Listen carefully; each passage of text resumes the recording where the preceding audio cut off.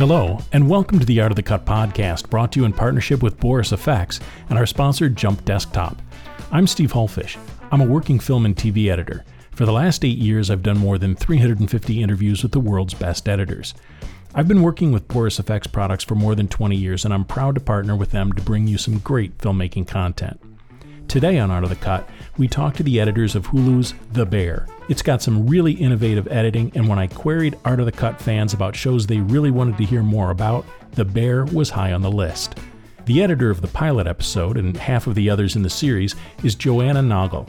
In addition to her work on The Bear, Joanna has also worked on TV series including Human Resources, Turning the Tables with Robin Roberts, Ramy, and Some Good News. Adam Epstein's other work includes more than a decade at Saturday Night Live, plus TV series including Mr. Mayor, That Damn Michael Che, and Some Good News. Before we hop into our discussion with them, a brief thank you to our sponsors. Jump Desktop is a high-performance and secure app that lets you virtually connect to your editing bay as if you were physically there. Keep all your assets in one place and connect to your powerful editing bays from anywhere. Jump Desktop's high-performance remote desktop protocol lets you edit from any low-powered laptop. With end-to-end encryption, native support for macOS and Windows, and multi-monitor support, you can be productive from anywhere. Jump Desktop also has collaborative screen sharing for collaboration with your team. See what thousands of editors have been using to get their work done from across the world. Visit jumpdesktop.com/cut to begin your free, no-limits 14-day trial today. And to our partner, Boris FX. I've been using Boris FX and Sapphire for more than 20 years, so they're not just a sponsor to me. I feel like they've been a partner in my cutting room for decades, helping me to deliver on the creative vision of my clients, directors, and producers. For all of us, our work is about bringing a creative idea to the screen, and for me, Boris FX is one of the important tools that I use to do that. To see how they can help you on your latest project, check out all their tools, including Sapphire and Mocha Pro, at borisfx.com/AOTC. Also, if you want to read this interview with great visual support, go to borisfx.com/AOTC. That site also has other great filmmaking content, so keep that bookmarked. And now to our discussion with Joanna Naugle and Adam Epstein. So I watched the first 5 episodes last night in a binge that I just loved it. What a great and very interesting show. If you could each tell me how you kind of got involved with this series. Ladies first, Joanna. I cut the pilot last summer, and it all goes back to Josh Sr., the guy who started Senior Post. I started working with him in 2012 when he was just opening up this post house called Senior Post in Dumbo, and we were renting office space. I was basically his first editor he hired, and now cut to 10 years later, I'm a co-owner of Senior Post. He's executive producing projects. So this was the first TV show he was able to executive produce. And we had worked together with Chris Storer on Ramy previously and a couple of other comedy specials like Inside and Nathaniel. So the stars aligned. Chris was making the show. He knew he wanted to work with us. So he brought Josh on as an EP and me on as the editor of the pilot. And then it was greenlit, I think, towards the end of last year. Then we were like, well, who's our absolute favorite editor we want to add to the team? And it was Adam Epstein. So that timed out perfectly that he could join. That's very kind, but very hyperbolic, I'd say. I'm very lucky to have worked with everyone at Senior Post before. Everything went really well and really smoothly. This show is a really good example of, especially when timelines are tight and things are intense, if you genuinely enjoy and have a really comfortable rapport with the people you're working with, it makes things so much easier to experiment and not be too precious about things and not be afraid to talk through stuff. And I think that really lent itself here. What Joe said was the pilot got picked up. I had worked with them on a couple of things at Senior Post before. We did the Sack Lunch Bunch with John Mulaney and A24. I did a comedy special that Chris Storer had directed. Just very lucky that they reached out and it all timed out. Just a great process, all in all. Fantastic. The show has a very unique editing style, especially that pilot. I just loved it. This, I guess, is a question more for Joanna. What were your marching orders on that? What did the director, showrunner tell you when you started cutting that? Because I would not cut something like that unless somebody told me that is what they wanted. It's so funny. In preparation of this, I looked back at the first cut I submitted to Chris and Josh, and it was almost 39 minutes long. It's so funny thinking back on that. And now it's like 28, I think. I think we cut out like a full 10 minutes. We spent so much time, especially entering into the episode, because when I look back, I forgot that each of the scenes at the beginning were scripted and supposed to play out in their entirety instead of this crazy montage.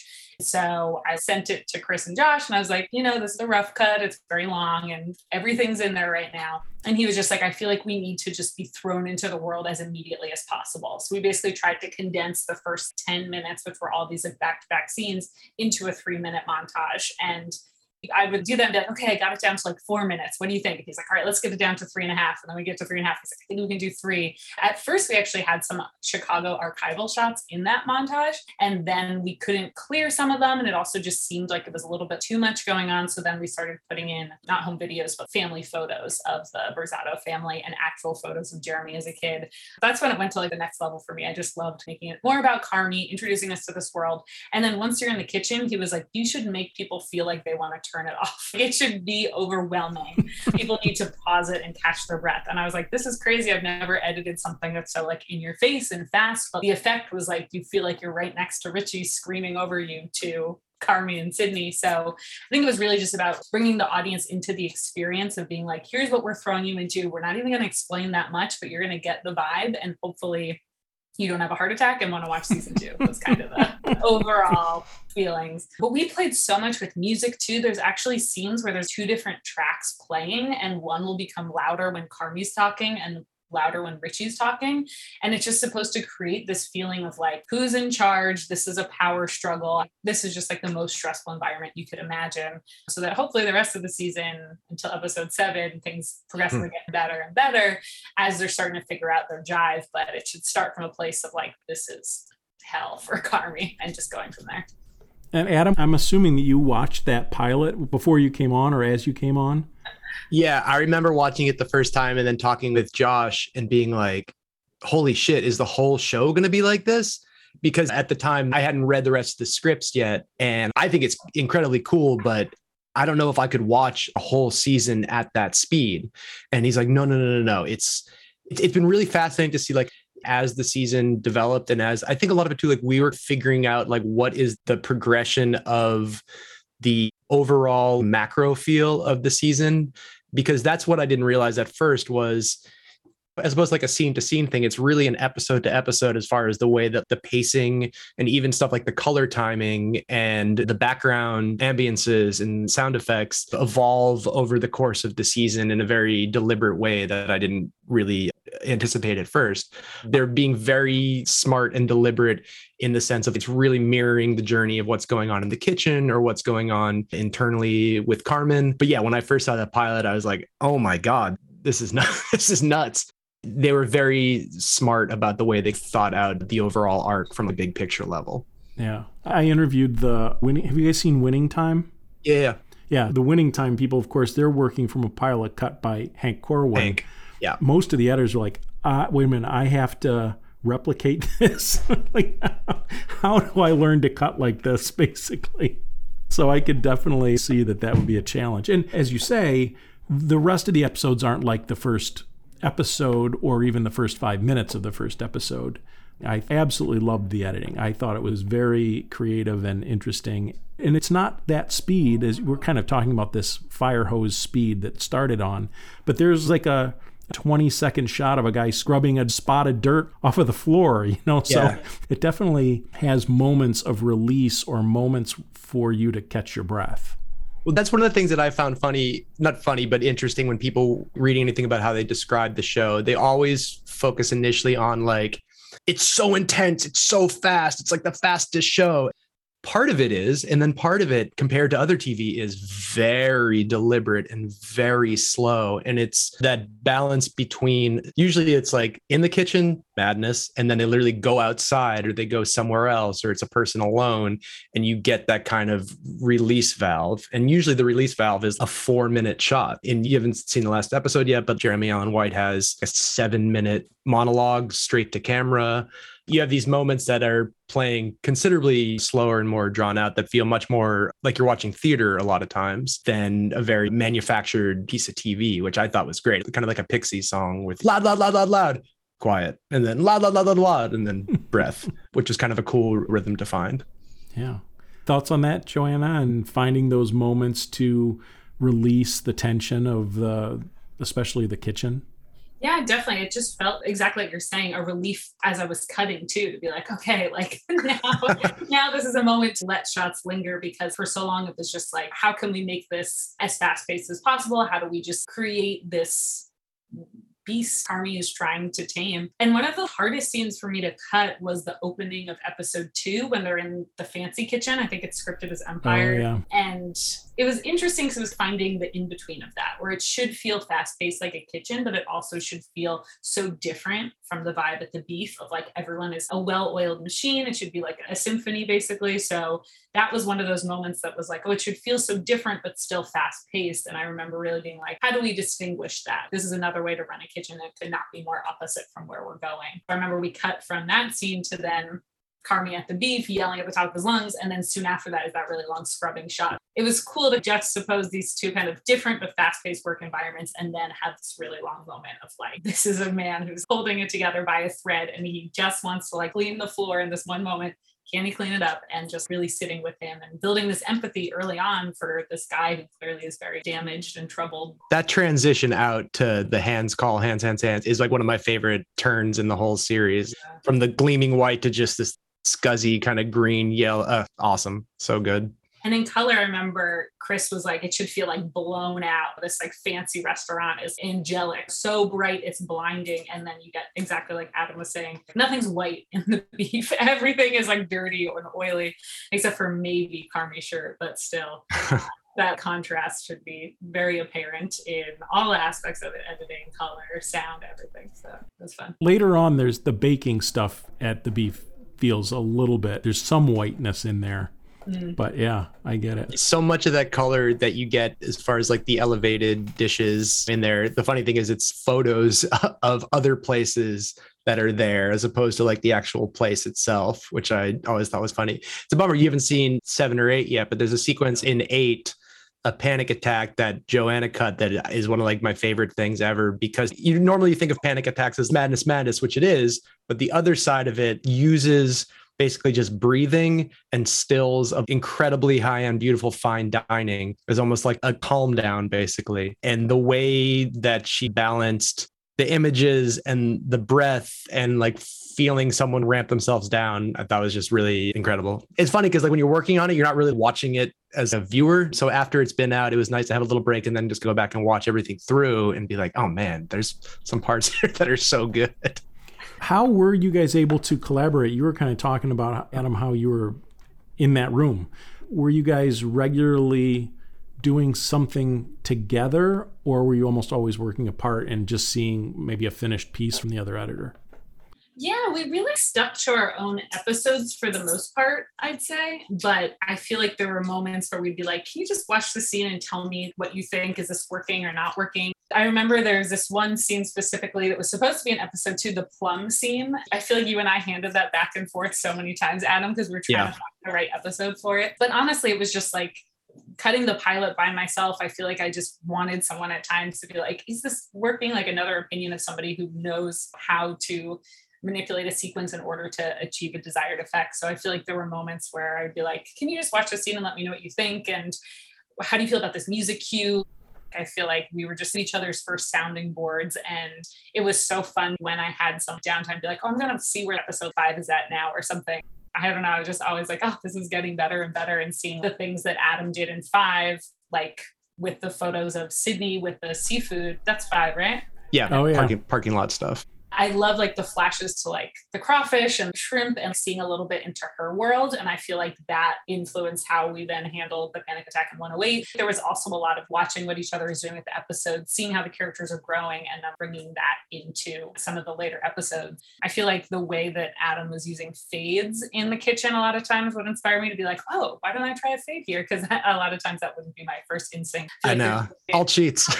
Some great fades in episode 3 that I was like, oh, right, this is a tool in our like arsenal. So I feel like we were creating this language, and like, even if we weren't always talking about it, just watching each other's cuts, it was like, oh, that's a cool way to make the kitchen feel this way or that way, or a way to like linger on the characters more. It was really helpful to throw, what I would normally do is like we throw little, usually no more than 2 or 3 minutes exported clips up on Slack and just be like, hey, check this out. I'm curious about either the music under here, or is it better with no music? We were on Slack a lot talking back and forth. For me, the main bummer about working from home is not having an in-person gripe partner to an extent, which I think in post-production is very important, not in like a negative. As an editor. Totally. Not in like a negative way, but just someone who really understands it to that extent. And oftentimes, even if you're wrong, just to be able to like, I just got to get this off my chest about something. So that would happen in private chats over Slack, which was really nice to be able to do that, which again speaks to the benefits and the luck of working with people that you are friends with and like to work with. And for me too, like what Joe was saying too about looking at what the other person is doing and not necessarily even talking about it, but just kind of like discovering sort of moments or ways that they went about that, which would then inform what you were doing and then made everything feel more cohesive in general. I was doing that a lot on her cuts. Music is so important in the show, but there are moments where you're using the song. It's not like a music video style, but there are moments where you're doing like little tricks to do massive time jumps within the context of the music that would then make things feel a little more special than just straight montage. And Joe did that a bunch. There's one moment, it's such a small moment, but it's like one of my favorite parts in the whole show. It's in 2. Which one's the Breeders track? I think it's the end of 2. He finds the letter, commercial break, and then the back end, right? So there's one cut that's using this Breeders track. In the beginning of the song, there's like a brief moment where it drops out for a second. And so on one side of the dropout, you see Carm starting a dish or getting something ready. And then in that brief moment of the pause in the track, she put in this super extreme close-up of a timer setting. So sound effect of the timer, sound effect of a burner going on, and then cuts right back to Carmen, basically in the same position. And you've done like a half-hour jump. Now there's full chickens there and other things. So it had this like cool music video vibe to it without it being a full music video set to the track. That's a little thing that I saw. I'm like, okay, this is a cool way to go about using the music thematically. That was long-winded, but no, that's really interesting though. It's a great example. And I remember that cut. That's very interesting. Joanna, any thoughts on that and building that or working on that specific piece? I think that was something that even Chris Storer encouraged me to try, because he and Josh Senior were so involved with choosing a lot of the tracks too. Like literally on the pilot, he sent me a playlist of, I don't know, like 40 songs and was like, this is the world of the bear. Feel free to pull from these tracks as the starting point. Similarly to how the show ended up all over the place. A ton of Wilco, but also rap and also jazz. Van Morrison, I think. Yeah, Van Morrison, dad rock, all these different genres, movie score, soundtracks. So it was like, this is just the starting point. So I was like, oh, this is so all over the place, but love that we could not just stick to a certain genre. So anyway, I feel like he was really in tune to the songs because he had been listening to this playlist and it was a lot of his favorite music that ended up in there. And so he was like, oh, there's this dropout here. Let's just build up the sound. And from early on, we really spent a lot of time doing our temp sound design too, just because, again, it was so helpful for inhabiting the world and just for a show that's so specifically about pacing. The moments that feel loud should feel really loud, and the moments that are quiet should feel really quiet. Kudos to Josh DePew and Megan Mancini too for doing a lot of temp sound work, whereas I was like, let's just add more sound for the kitchen. We had so many ambient tracks and phones ringing, car horns outside. The mixture of that and the music just created the rhythm of the kitchen and everybody operating on that same frequency and pace. Did the two of you have a little play box, a sandbox of audio? Like I can see, hey, even though it's not production sound, I need a burner turning on. I need a plate being scraped. I need a mixer turning on. Was there any of that stuff that you guys got? Tons and tons and tons of it. Oh, nice. So That's much. awesome. Drowning in all the different oven sounds. Yeah, it's oven sounds. Yeah, the sound effects bins at the end of it are pretty substantial, which would be nice for second season jumping off point. Although who knows, the kitchen might be very mellow by then, and it'll just be some running water in the back and some slow chops or something. We also had the most epic B-roll project because they like did that full beef process. I don't know, 5 times, would you say? Yeah. So many times. So we had, basically we're using a shared project system. So if you're in the B-roll project, we had food beauty shots, kitchen beauty shots, messy kitchen, front of house messy. There was just so much B-roll that they collected. And that's not even the exteriors. We had so much Chicago B-roll. A lot of Chicago. So much Chicago B-roll.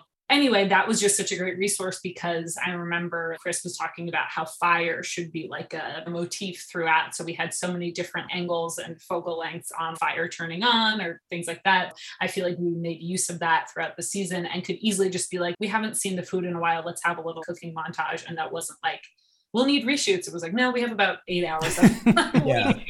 It was cool to be able to use montage, and especially the way that they shot so many beautiful close-ups that really allowed you to get much more experimental with it. And that ended up becoming what normally would be an establishing shot. So it's very rare, if ever, that we did before a scene, all right, here's exterior establishing of the restaurant or establishing of they're going to Cicero's house. There was never like, okay, we're at the house and now it's here. It's just like, boom, you're in it. It was great to have that resource to be able to design different kind of transitions that weren't the most predictable. Here's our bridge to the next scene type of thing. Yeah, absolutely. And I definitely felt, as somebody who's lived in Chicago since 1985, this feels like Chicago. Definitely feels like Chicago. There's a lot of handheld camera in this series. When the two of you are watching through dailies, trying to decide on things, how much is the performance of the camera part of your decision-making process as opposed to the performance of the actor? For me, it varies so much from scene to scene. And this isn't like a rule that I do every time, but especially on the scenes where, like in episode 3, after the Al-Anon meeting with Molly Ringwald, and then you're back in the kitchen and it's mayhem, or you're back at front of house during like the service and everyone's just screaming at each other, and the dialogue tracks, everyone's overlapping each other, and there's not like, here's the start of the line, here's that. It's really on top of itself. What I would do a lot of times is really try to get the audio rhythm sounding right first. So I could basically watch it without even looking at it and make sure that even though it's on top of everything, you can kind of hear where everyone's coming through. The right lines are being punctuated, and then go back and do a base visual on top of that. And then go back and really do here was a deliberate move where they were really obviously trying to find Marcus on this line, for example. So it's kind of like a 3-step process on that. But then there are some scenes where you can obviously see, oh, this was by design, the way they were panning from one line to the next line, or more planned out in that sense. So for me, it was very contextual depending on the scene. Yeah, I'd say that I would lean more towards actor performance than camera performance in this show, because I think we also could get away with a lot more shaky camera, or like if things were finding their focus. I think that fit into this world, and it wouldn't fit in every show, but especially the scenes where everyone is in the kitchen and talking over each other. Those were some of my favorite scenes to cut, just because there's so much going on. And also, if there ever was a weird camera bump, it would just be like, oh, great, cut to a reaction shot of sweeps. There's so much going on, and they did a great job covering that and making you feel like you were in the room, that it did seem like it was pretty easy to cover over those things, just because there were things to look at that were equally compelling. It didn't feel like a Band-Aid. It was like, oh yeah, let's check in with this person because there's 8 people in the room. I think a little bit of the jitter or finding focus added to a lot of the scenes and the chaos of them. But obviously there were some shots. I mean, episode 7, no spoilers, was a huge camera achievement. So that was about basically choosing the right track and finding some little cut points. But overall, that was the camera's time to shine, I guess. Yeah, Steve, I'm very curious to hear your thoughts after you see episode 7. It's pretty special just from a filmmaking perspective. Great. All right. I'll check that out. And I was thinking of another one of those quieter moments on the beach, North Avenue Beach, and just sitting there, just looking at his face, basically with beautiful bokeh of lights and stuff at dawn, I'm assuming. Yeah. There are lovely moments of pause and reflection, and that stuff happens as well, for sure.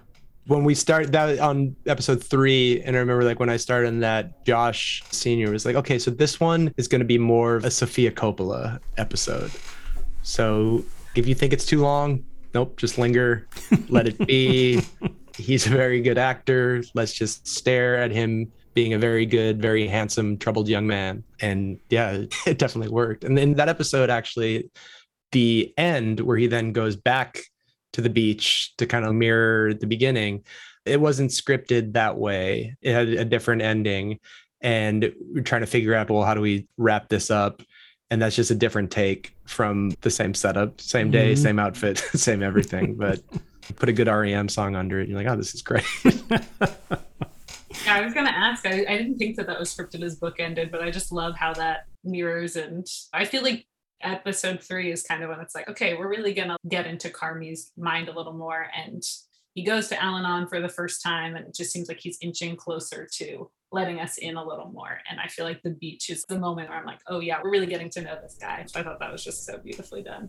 I noticed, and this is probably more on episodes 1 and 2 than later, but claustrophobic shot sizes, especially the pilot, that's just good filmmaking, right? Of making you feel like you're stuck in this tight kitchen, or is it just because you're in a tight kitchen and there's no way to go wider?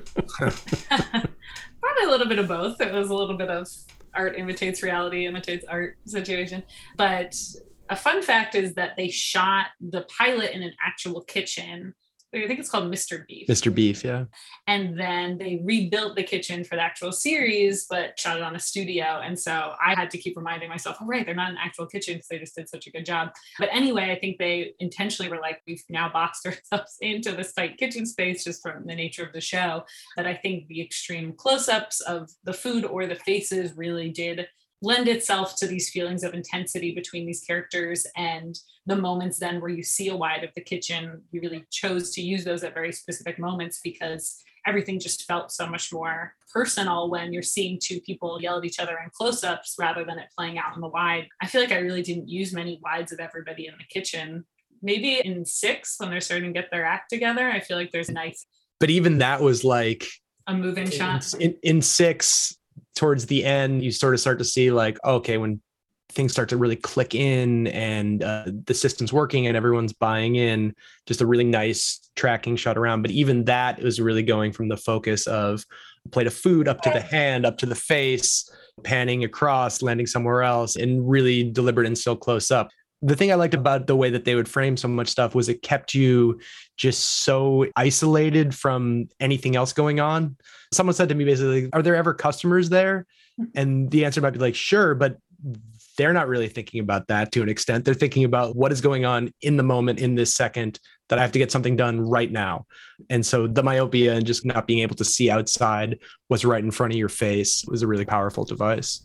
Talk to me about Chris Storer and the creative notes that he gives you guys, the collaboration that you have, and what you're giving him, what he's giving you back. Chris is like the most enthusiastic creator of a show I've ever worked on. He was just endlessly positive. We'd send him a cut and be like, okay, watch it when you get a chance. And literally 28 minutes after, he'd be like, I just watched the cut. It looks so dope. Like, here's some thoughts. And like, I'll follow up more. His energy is infectious because he clearly loves the show, loved the process of putting this on screen. And his sister is a chef in real life. He's from Chicago. So I think it was a very personal story to him. So I think he understood the language of the restaurant really well. And so that was helpful to me in the pilot. If he'd be like, oh, we should be moving faster through this. This is just like another day for them, or like more specifics like that. I think he inhabited the world really well. But I think he was also pretty hands-off in terms of editing in a way that was really exciting as an editor. Instead of giving even really specific time code notes, would be like, this scene should feel like,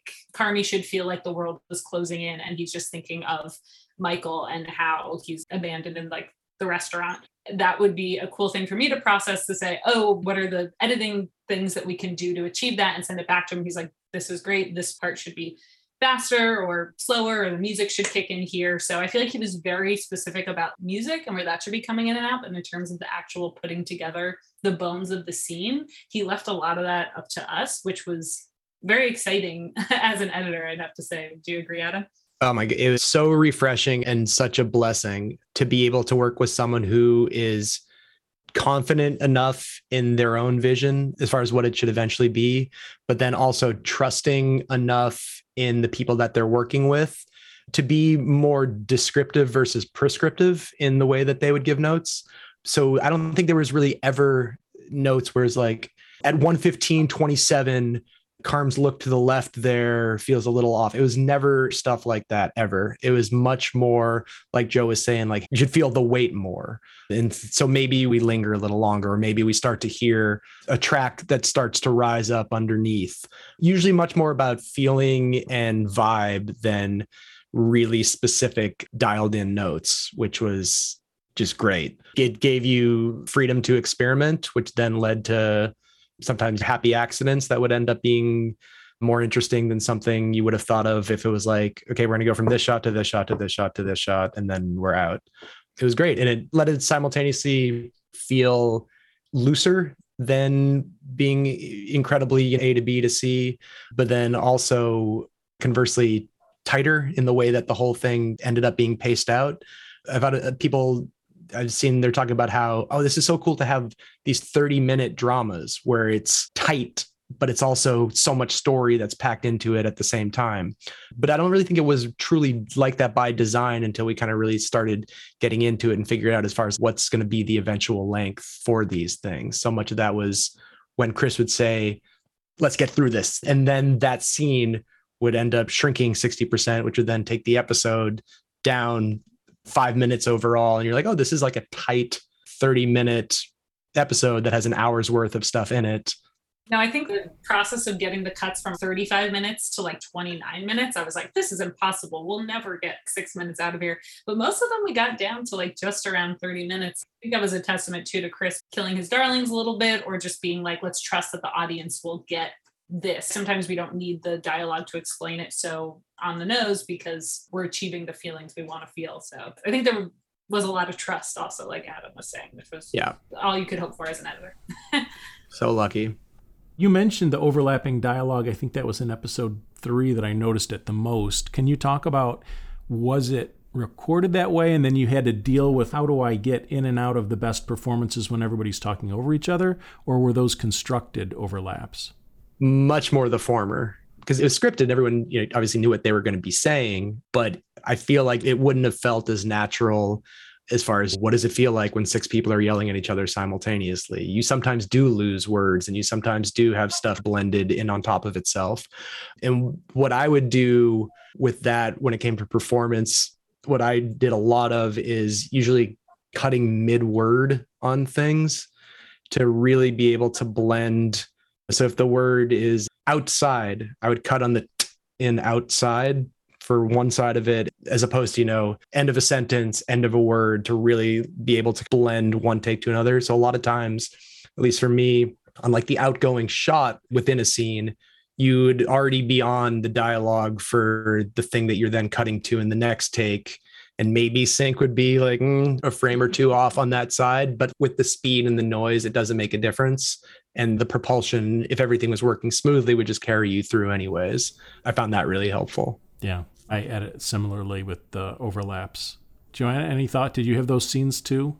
Definitely. And even from the first footage that came in for the pilot, I was like, oh my gosh, how am I going to cut in between all of these words? And it's like, oh no, I think a lot of times we were just finding the take that felt most appropriately paced. And I would use that as the backbone a lot of times and then cut in as needed. But I think on set, they were filming with the pace of the edit in mind. It wasn't like that was something we had to fabricate afterwards. And I think also Chris was like, if we miss some of the like background lines, there's jokes stacked in there or side throwaway comments. And as long as we're getting the A story, if somebody rewatches it, maybe they will hear that Marcus made this joke in the background in this scene. But he was like, it should feel, again, just like natural, like you're in there and maybe you caught what someone said or maybe you didn't, but it should just feel like the room is full of these different voices and this family, this organism that just everyone's playing their part and wisecracking a little bit and adding to the overall feeling of being in that place. Is there any score at all, or is everything a needle drop? There's a little bit of score. And one score we kept using was this great track that they wrote for the opening of their nightmare scene. This very foreboding, just like strings that kind of builds. And I found myself using that over and over again. And then the composer tweaked it a little bit. feel like there was a couple other moments of score in the background if there was music. It's supposed to be playing on the radio. Sometimes I feel like we wrote things to be there. Not a lot of score. I used 2 APM tracks on my episodes. And then after seeing the songs that we were able to use, I'm like, oh, why did I do that? Come on. Yeah, the vast majority was either like diegetic, smaller songs, or pretty needle drop specific. Being able to work with good music is fun. And then also those songs almost became a score to an extent when you're playing them out as long as we did a lot of times, like at the end of 5, Impossible Germany, the Wilco song. And that plays in its entirety, basically, over a very long scene between Carmy and Sid, and then Marcus with a scene by himself, totally quiet, and then Sid going home, and then Chicago montage. So it becomes reverse scoring to an extent. There's the way that I would think about it. I tried a bunch of different songs in that earlier. And then at some point, Chris and Josh were like, let's use this REM song. This is going to be the end song. Awesome.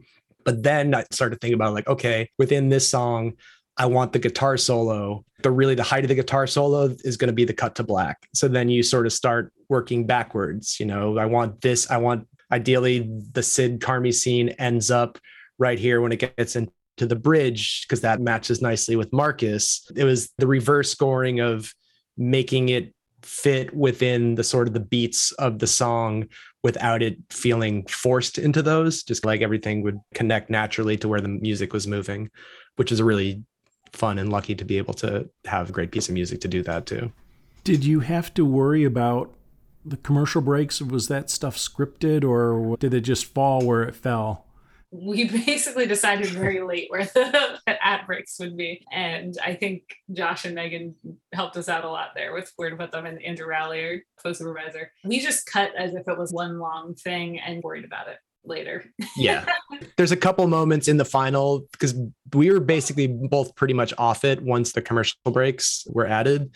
It's nothing that really affects anything, but there are a few moments where in 6, there's a moment where where Richie's very sad, and then it goes into the next day. In the full cut, the song that starts the next day starts to slowly come in under him at night. But in the commercial version, there's nothing underneath the out, and then it just comes in hard on the commercial end.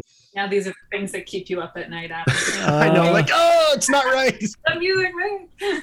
I tell you, right. It's the editor. You want to be there through those final decisions, right? When you see them in some other way. I ask about going to the mix a lot of times, like what's the value to the production of having the editor at the mix? And a lot of times it's things like that. If I've got to drop the music out, we got to put something else in, or if the music's going to start, like how can I make it softer? Those kind of things.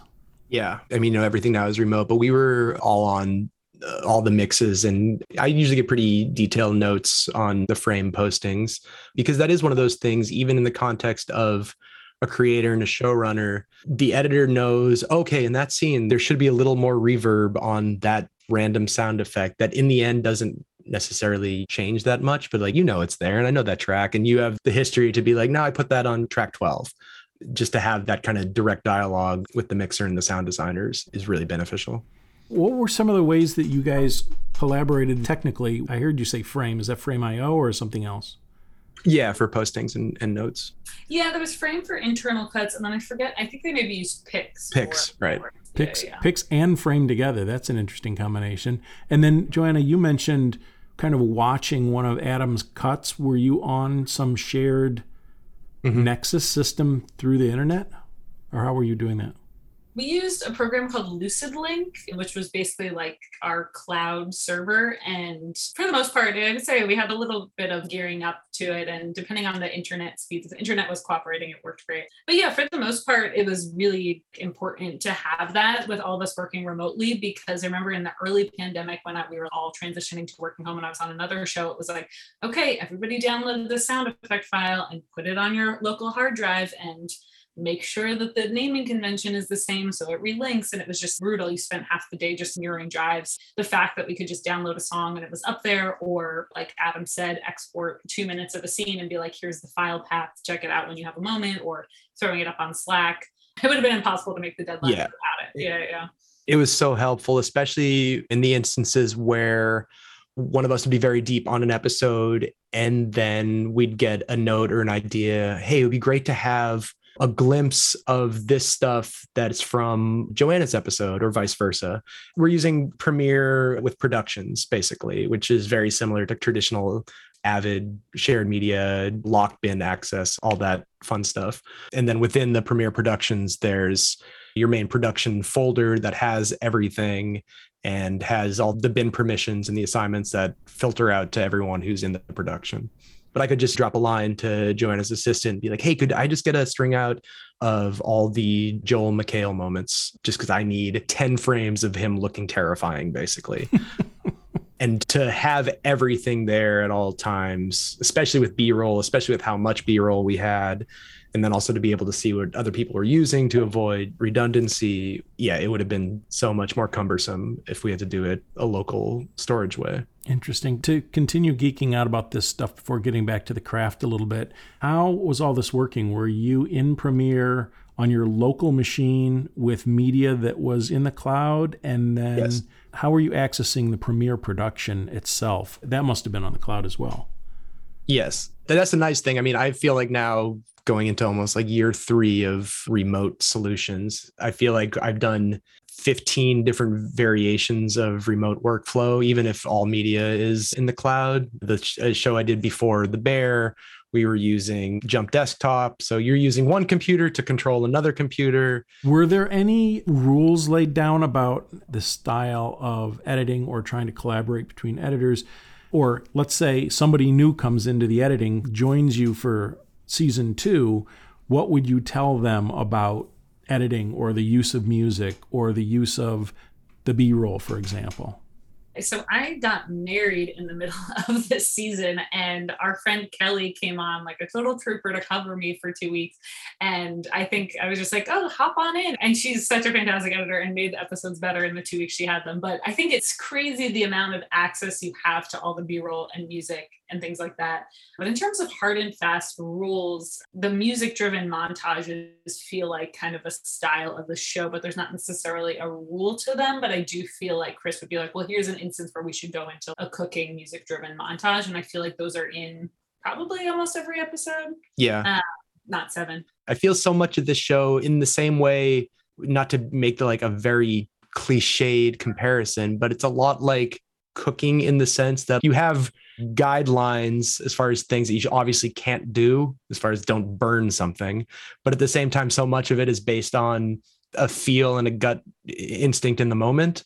And I feel like so much to this show is that in the best way, where it's not necessarily like, oh, we did this because of this and this and this. It's much more, oh, we did this because that felt right at the moment, or that felt interesting, or that shot for whatever reason with this sound underneath it really drove home this emotion. And that's a hard thing to really codify and to put down. Someone said, here's the post Bible on The Bear. I don't really know what would what would go in it, truthfully. That's interesting. Well, I noticed one thing that I wanted to talk about. There's an intercutting of cooking stuff with stuff that's not even necessarily in the kitchen. I felt like sometimes we were out in Chicago or we were with Ramy outside of the restaurant and it would cut to stuff in the cooking pieces.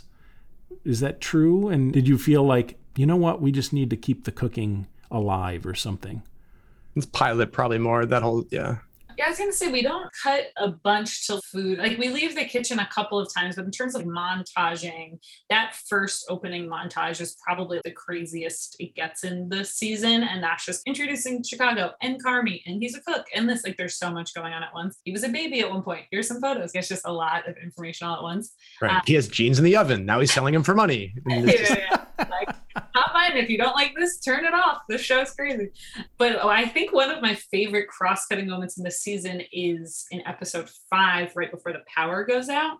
So I feel like Adam did this great thing of cutting between Sydney, and Sydney's in her badass mode, putting together this new dish. And then you have Richie and Ramy fighting. And then you have Marcus, whose things are spiraling out of control. And I felt like that was a great moment of, they're all in the same building, but they clearly are also focused on different things, almost could be anywhere. And I feel like that just built to this moment of then everything shutting down and just showing that all these three people are not aware of how the other one is impacting what's about to happen.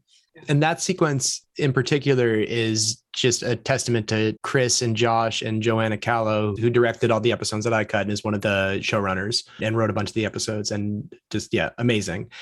Is like the way that that was written, the Fack and Carmy and Richie discussion is, if you play it as a very kind of slow and serious scene, and then Marcus flipping out is its own thing. And then the Sydney cooking footage isn't even from that episode. That was a cheat that basically after the fact, Josh is like, oh, let's get Sydney in there also, so you can see her kind of developing the stuff that eventually becomes her dish, which eventually becomes this. So it was have your kind of building blocks and then just start to layer them on top of each other and ramp it up, knowing that your out is going to be the power hitting. Again, then you have a track. So it's sort of like the reverse scoring to get everything to that point where you know it's going to hit here, basically. Yeah, a lot going on. Yeah, that's a lot of 3D chess to get all that stuff to happen.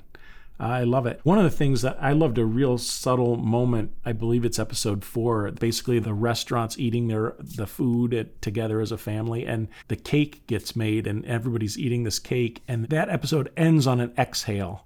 I thought that just said so much about the character. It was almost like a cliffhanger or a reverse cliffhanger where you're like, I wonder what's going to happen in the next episode now that she's exhaled. Does that make sense?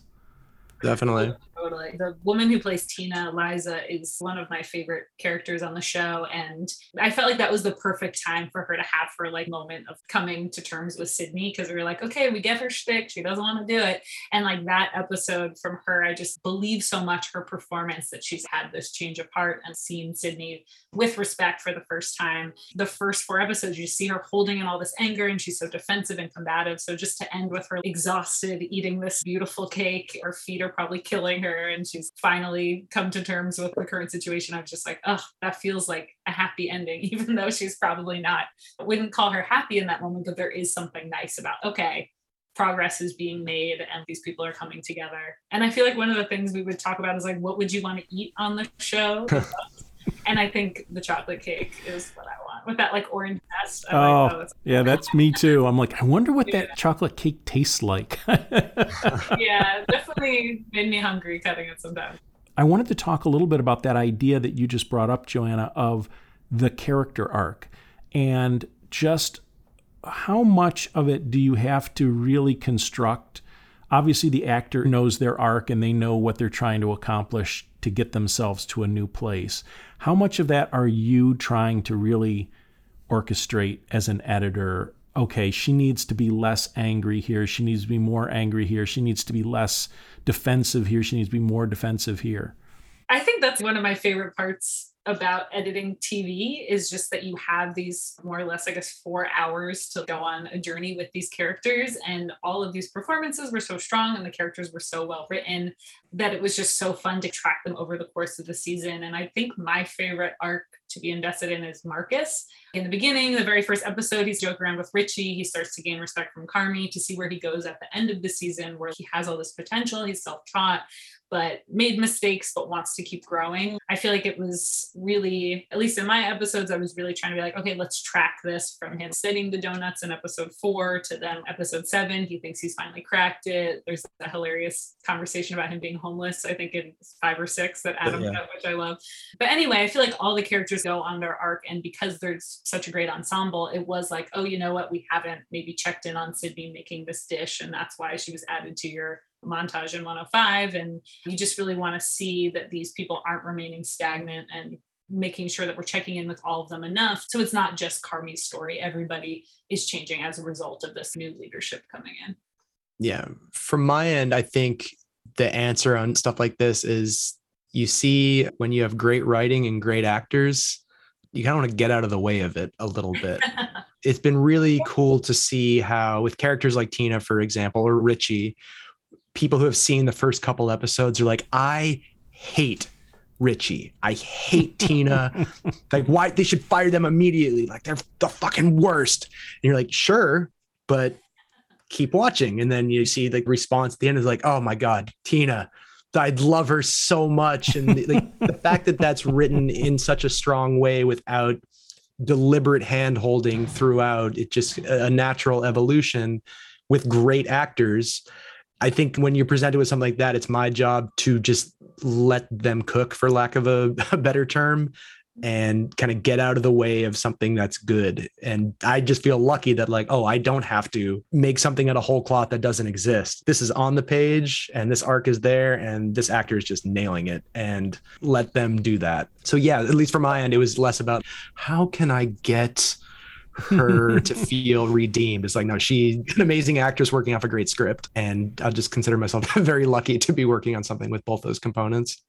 Yeah, we didn't really have to fake any of that, I don't think. Well, I wasn't looking for fake, but like I think of Tina, she tastes something in that episode 5 or something where she's like, oh my gosh, okay, I might have to give her props, right? Those moments, seeing them, not letting them slip away. I think Joe Walker talks about putting them on a pillow. Like, here you go. I've perfectly presented this, not in your face, but here is the right way to present this moment. You don't want to miss those things. Definitely. It's funny, as far as if we're talking about Tina, there were a couple of moments where we had discussions about how many times are we seeing Tina take a bite of something and be like, oh my God, this brings back these memories. We're like, oh, that's amazing. And is it like a little too on the nose or a little too much? But then you're like, no, she's great. And especially her memories of Michael and the dishes that she had with Carmen's family before. I think it's having faith that when you're so in the weeds on making something, when you see it 30 times, it might come across as a little treacly or a little melodramatic. You have to try to remember, if you're seeing this for the first time, what's the impact of that? And I think we then would default to have faith in the actor, have faith in the story, and really let that kind of be what it is. Editing is a lot like cooking. It's a lot like being in a kitchen. I did like your analogy. You have the recipe, but you gotta mix it up a little bit. Add some depth. Well, I do think one of the reasons that the show has broke through, whatever that means nowadays, it's because I think, at least for myself, while I was watching the show and working on it, it did remind me of team filmmaking, in the sense that you're only as good as every component of what you're getting. If you have a great writer, but the DP doesn't do a good job, then the final project's not going to be good. And you can apply that to like literally every aspect of the production and post. And I think, like I said, one of the reasons that it's done well is I think a lot of people, even if they've never worked in a kitchen, can see those similar values of struggle and helping each other and being honest about your emotions, and how greatness can really only come from people kind of coming together and working towards a goal and strengthening each other. And yeah, that's the thing that I've taken away the most from it, just seeing the team filmmaking parallels of it. And I think that helps it resonate, truthfully. Yeah, love it. Well, I asked the Art of the Cut listeners, who do you want to hear from? And there were multiple The Bears. So that's why you guys are on, because people are responding to the show and are really interested in finding out how the sausage is made. There you go. The beef sandwich is made. It was wonderful to talk to both of you. Joanna, Adam, thank you so much for being with us. Thank you so much, Steve. Yeah, thanks so much. This was a lot of fun to relive the post process.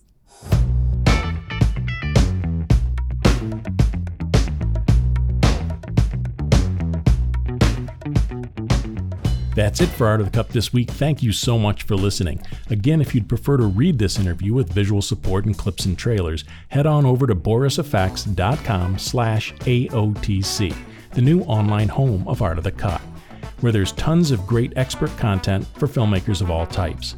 Also, check out my book, Art of the Cut, Conversations with Film and TV Editors, for a topic-driven curated look at the craft of editing.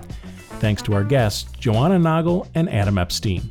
Thanks to Jake Gum for editing today's podcast, and to our partner Boris FX, and to our sponsor Jump Desktop. Be sure to check out their offer at jumpdesktop.com/cut. I'm Steve Hullfish. Thanks for listening, and please tell all the editors and filmmakers that you know that we've moved, and that they should subscribe right here for more great Art of the Cut interviews every week.